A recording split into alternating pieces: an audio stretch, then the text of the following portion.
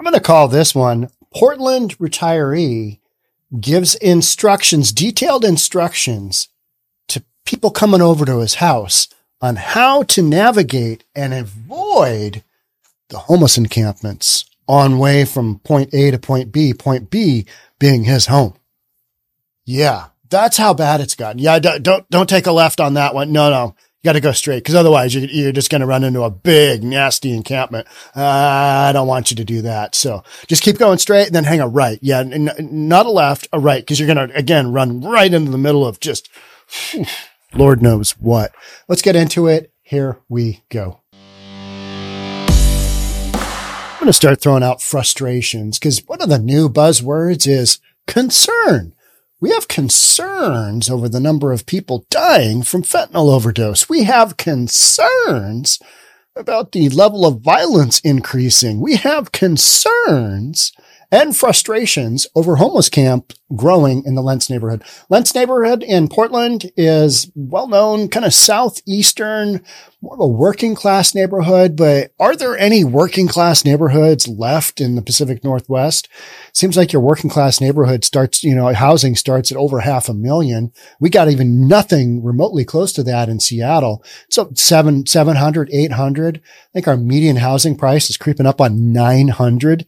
There is nothing working class about that, right? All the tech bros have just pushed prices to the moon. Here we are. When you pull up to Mark Dahl's home in Southeast Portland, it's clear he's proud of his property. His yard, decked out in holiday decor, is meticulously maintained. Let's watch a little video and get an idea of what we're talking about here. And then I'll recap as we go to the article. Food in there for the hummingbirds. Mark Dahl is adjusting the holiday lights outside his Southeast Portland home. He's out here a lot, tinkering in the yard, clearly proud of his property. It's a pretty area. And we moved here basically because of the housing affordability at the time. But after more than 3 decades in this house, Dahl has regrets. My truck has been broken into the last 2 years. Here in the driveway, we put security cameras on the house now because we don't feel safe. My wife totally does not feel safe here. He now calls his neighborhood a slum. Frustrated. Totally. That's pretty strong for living in a neighborhood for that long. Because slum. I have this 3 blocks from my home when I pay property taxes. I'd be pissed. Like just a quarter of a mile down the road on Southeast Knapp, just below Knapp Falls. Look at in the that. Creek Natural Area. Trash, tents, RVs, and chopped up cars stretching all the way down to Southeast Florida. You basically got a nature preserve adjoining this. We're seeing so much of that, and that drives me crazy. It's like, okay, you got a river. Don't allow the RVs and the tents to camp there because you know what's going into the river, right? My wife won't go down that way, and you definitely don't go down there at night. There he is. Because obviously there's a lot giving directions on the street, and who knows what's going on down there. When Shenanigans. The Portland police cruiser was there. The officers told us they were recovering a stolen car. They said it's something that happens a lot here. The Portland Bureau of Transportation has tagged and towed vehicles on the street multiple times, most recently on October 17th. But Dahl tells us the RVs and stolen cars were back within days. So this has been a cycle here. Total cycle, ongoing. Never ending, never better. It's the Look at that situation around the corner near Johnson Creek, where camps have been growing along the I-205 multi-use path. We talked with a man named Q who told us he's been homeless and living here for 4 years. My habit got the best of me. It's like a cold glass of water on a hot day. No matter who you are, you're going to drink that cold water, vice versa drugs. So, yeah, that's the only way I can explain it to you. He's given up. He'll be hunkering down here for the winter, no matter what. Yeah, I mean, there's resources, but it's like going away from the people you already know out here. It's like, it's a real struggle because once you get like used to stuff, it's a habit, and it's like, you're already used to it. It's tough to leave this life. Correct. Yeah. If you were offered housing or a place to go away from this area, would you do it? No. No hesitation. Why not? I like it out here. There's gunshots all over. All right. let's talk about him for just a second, and then we're going to go on to our masked wonder here. But he is basically stating what we talk about all the time. It's not a matter of housing. You've got a bunch of people addicted to drugs, and they've got an ecosystem that they are already very comfortable with. They know who to get the drugs from, where to get the drugs, how much they're going to be. They know where to steal stuff from. They know where they can pawn it. They know where they can sell it. They know the markets. You put them in housing somewhere far away, and by that, it could be anything that's beyond, most of these folks don't have cars. So this guy is comfortable in his environment. He doesn't want housing. He's on drugs and he wants to stay there. And that's the vast majority of folks when services come in and say, hey, there's going to be a sweep through here. You guys just need to move on. You're literally playing whack-a-mole because these people don't want to get into housing. That guy, you could see how quickly that guy is like, if somebody gave you housing, would you take it? And he's like, no, I like it here. Nobody likes living in a tent in Portland during the winter unless there's something wildly sideways in their life. And for that young man, it's drugs. It's an addiction. And we all know it. And yet you've still got these entities who are like, here's your clean needle. Good luck with that. I hope all goes well. And speaking of that, let's get into this lady here. Time and, there's fights that break out and there's a lot of mental illness out there. A woman who didn't want us to use her name confirmed what several neighbors and business owners told us off camera, that it's sketchy out here. She says she does everything she can to keep it peaceful. I'm the supply house. So, if they're hungry, they come here. If they are cold, they get blankets. If they need propane, they come here. So you're helping to take care of people? Yeah, they call me mom. Pretty much, yeah. So I have everything that they need, I don't do the drugs, but I keep Narcan. I keep the syringes, I keep everything because I want them to be safe and best, that they can at it. We reached out. So you're handing out needles to people shooting stuff that could kill them, which basically took my son's life. So you're enabling people to kill themselves. That's what you're doing when you are handing out stuff. Make it difficult for people to be in this position, and maybe they'll think twice about getting housing in the form of treatment, because treatment is housing. You can have a roof over your head, right? So yeah, these kind of folks here, we want them to do, shoot up the heroin in a safe manner. You're like, no, that does not work. To Mayor Ted Wheeler's office to ask for an interview. They sent us a statement saying in part, we're going to skip through this because I'm going to read that in a second, but let's get back to our dude here. To help identify particularly problematic campsites. But that doesn't answer the questions Mark Dahl has for the mayor. Where are the homeless people who've been pushed out of places like the Pearl District? Dahl thinks they're flooding into Lents, and He has a pitch for the city. He wants to see a 90-day reset in Lents, just like the one launched on the Central East Side. But Dahl doubts it'll happen. He says the city has a long track record of ignoring working-class neighborhoods in Southeast, where he's now embarrassed by where he lives. I don't invite family people here. I don't invite relatives here, friends here. Or if I do, I tell them, do not come up Knapp Street. Come up Mount Scott Boulevard. Terrible to have to do that. 92nd and Flayville. So you're still going to see all the camping there as well. Did you ever think you'd be in that position where you're telling people who are visiting you a long way? No, I shouldn't have to do that in my city. No. To my residence where I've lived. Yeah. I feel sad that that's what this has come to. Dahl says he'll keep reporting the problems he sees to the city, but he's running out of steam and hope that things will get better. In Southeast Portland, Angelica Thornton, K2 News. So nothing new to this news story, but you've got multiple instances where things are brought up. Hey, yeah, the dude living in a tent, he doesn't want to go anywhere because he's comfortable with the surroundings. We've got the whack-a-mole game. Hey, They're being pushed out of these neighborhoods into my neighborhood. We've got somebody embarrassed that's literally calling their neighborhood a slum, right? He's just straight up, hey, I've been here 30 years. This absolutely sucks. And I'm embarrassed to have people over. So I told you I was going to, most of this we already covered, but let's get down to where Mayor Ted.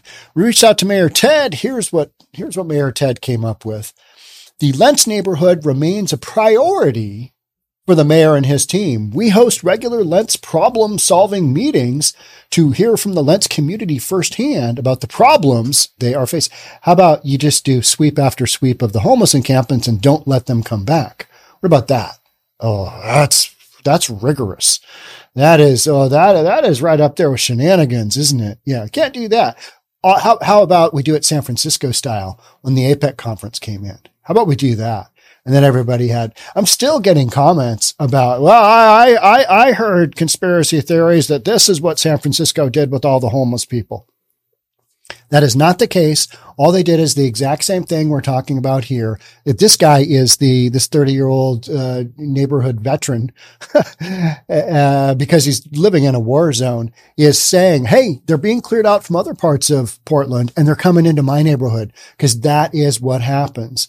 When you scooch them out of the Moscone Center in San Francisco, they're going to go a couple of blocks away. And then when the APEC conference is over, they're going to scooch back in a couple of blocks and retake, their homeland. So, this is nothing new. And so then to have Lent community meetings, I mean, really, is this what you're doing? How about you just do some sweeps endlessly? And the issue there and the answer is because you don't have enough resources. You don't have enough funding to really get to the bottom of what you got going on, which is you need a bunch more treatment, and you need involuntary treatment, and you need probably involuntary mental treatment as well. And you're hearing talk about that. But at this point in time, it's just talk, because there's still a lot of people like, no, absolutely not. We're not doing anything involuntary. If people want to do drugs, which is what harm reduction states, and it's this theory. Well, they're going to do drugs anyway, so we might as well help them out, make it a good experience. That way they don't die. Oops, they died. That is frustrating. Well, next. It's all harm production, and there's no reduction in it. And harm reduction basically states people got to be able to make their own decisions and determine their own, sobriety or whatever.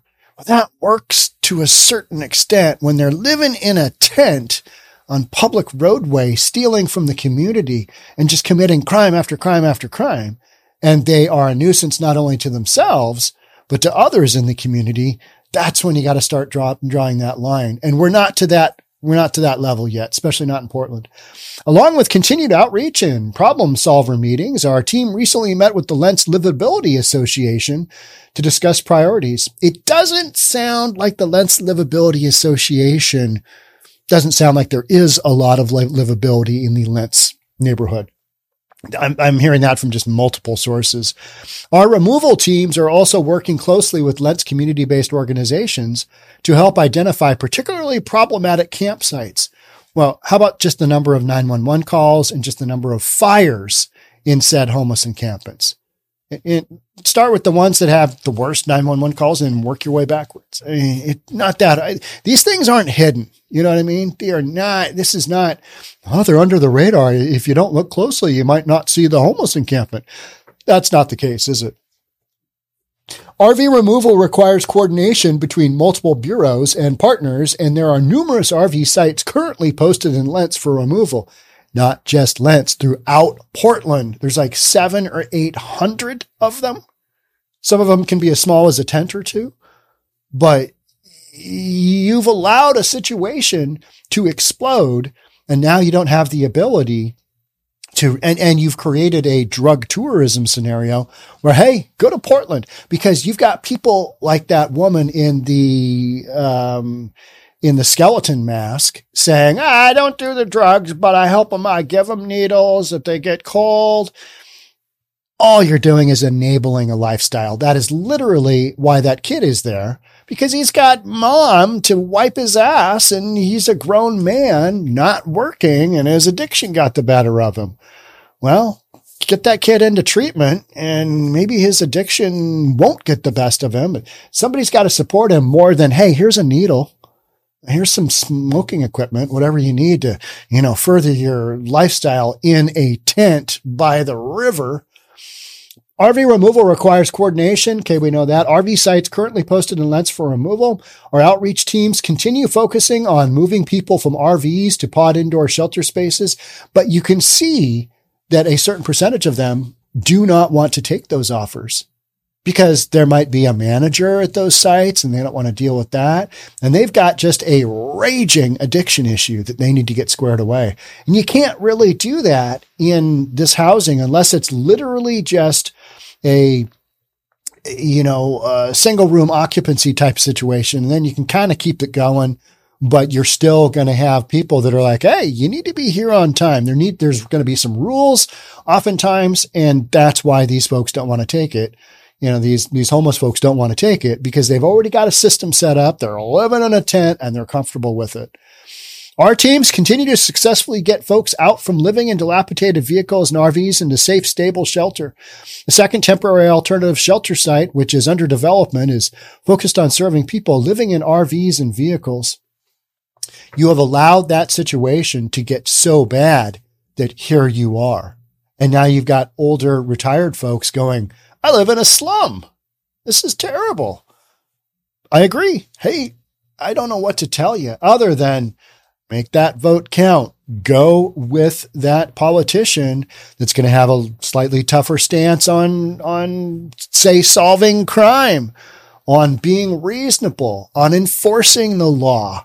Because you didn't get here overnight. Portland didn't get here overnight. And we're focusing on one of Portland's neighborhoods that's had probably, arguably, as much homelessness and ongoing shenanigans as any other community in Portland. If I'm off base on that, let me know. I know you will in the comments. But what else do we have here? Oh, yeah. Dahl thinks, our older gentleman here, thinks they're flooding Lents. Like, where are all these folks coming from? The whack-a-mole game is happening in other more affluent neighborhoods. They're pushing those folks out and they got to go somewhere. They don't get in a van and disappear overnight. Can't tell you how many people have said, Sean, here's the real deal. Here's what's really happening. Like, that is just some nonsense, right? The vast majority of these folks, they move a couple of blocks away. The city comes by and tells them, we're taking your tent down. They move a couple of blocks away. Then they just move right on back and they get their one spot on, halfway down 3rd Avenue between this and this street. Yeah, that poop smell, they're used to it. It's their poop, right? They want to go back to what they know. Dahl thinks they're flooding Lents and he has a pitch for the city. He wants to see a 90-day reset, like an overnight cleanup in San Francisco. Let's get this bus going. Let's get the party started. Let's clean it all up. The problem there is the city only has resources and political will to do so much. And it's just not enough. And so you really can't put a dent in what you've got going on until somebody comes in with some, pretty strong ideas on what needs to happen. I think you're just going to see a bunch more of this. Because we've got neighborhoods here in Seattle that are just overrun with this. And you see them pop up continuously in the media because there's an explosion, there's a fire, there's a murder, there's a stabbing, hey, we just found another stolen car in your neighborhood, just like we saw during this video, right? Stolen car. Everybody knows it. You got a bunch of whacked out homeless people. They're doing whatever they can do to create that income to get that next fix. So we'll finish up here. I don't invite relatives here, friends here, or if I do, I tell them, don't come up Knapp Street, not Knapp. No, come up Mount Scott Boulevard, less homeless encampments, right? Said Dahl, but they still have to turn on 92nd and Flavel. So you're going to see all the camping there as well.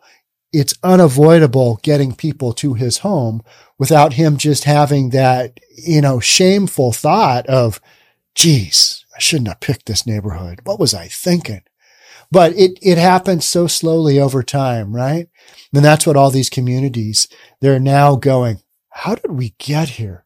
Well, you made some truly horrific decisions and now you're living with it. And I blame a lot of the people that kind of overrode the more reasonable people and said, you know what? We need to be more compassionate for our unhoused neighbors. And you know what I say?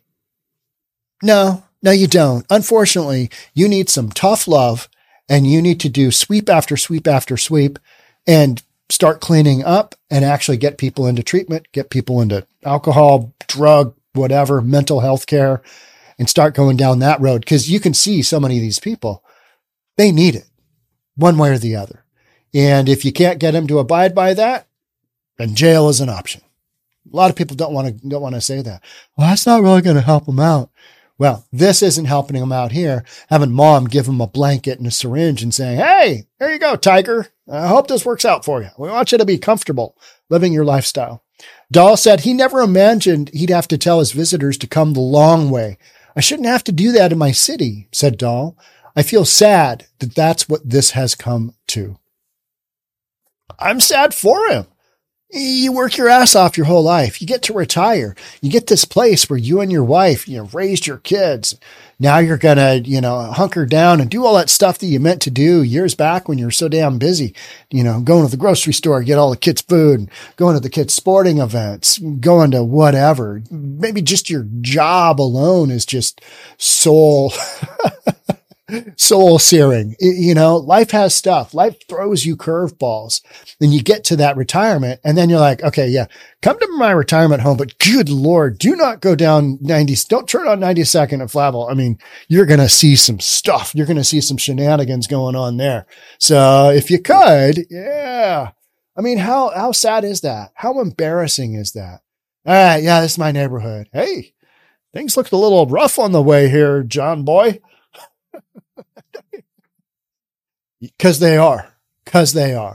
And politicians that have been elected by the residents of Portland, they're the ones that allowed it to get to this place. So, and I'm not sure the way Mark Dahl, our narrator for this piece of content, voted over the years, but I don't exactly see him being a big socialist advocate. Do you? So he's unfortunately one of the folks that has probably voted for the good guys, but is suffering because his community at large has gone down a different direction. There are some concerns with the direction they've gone down, problematic.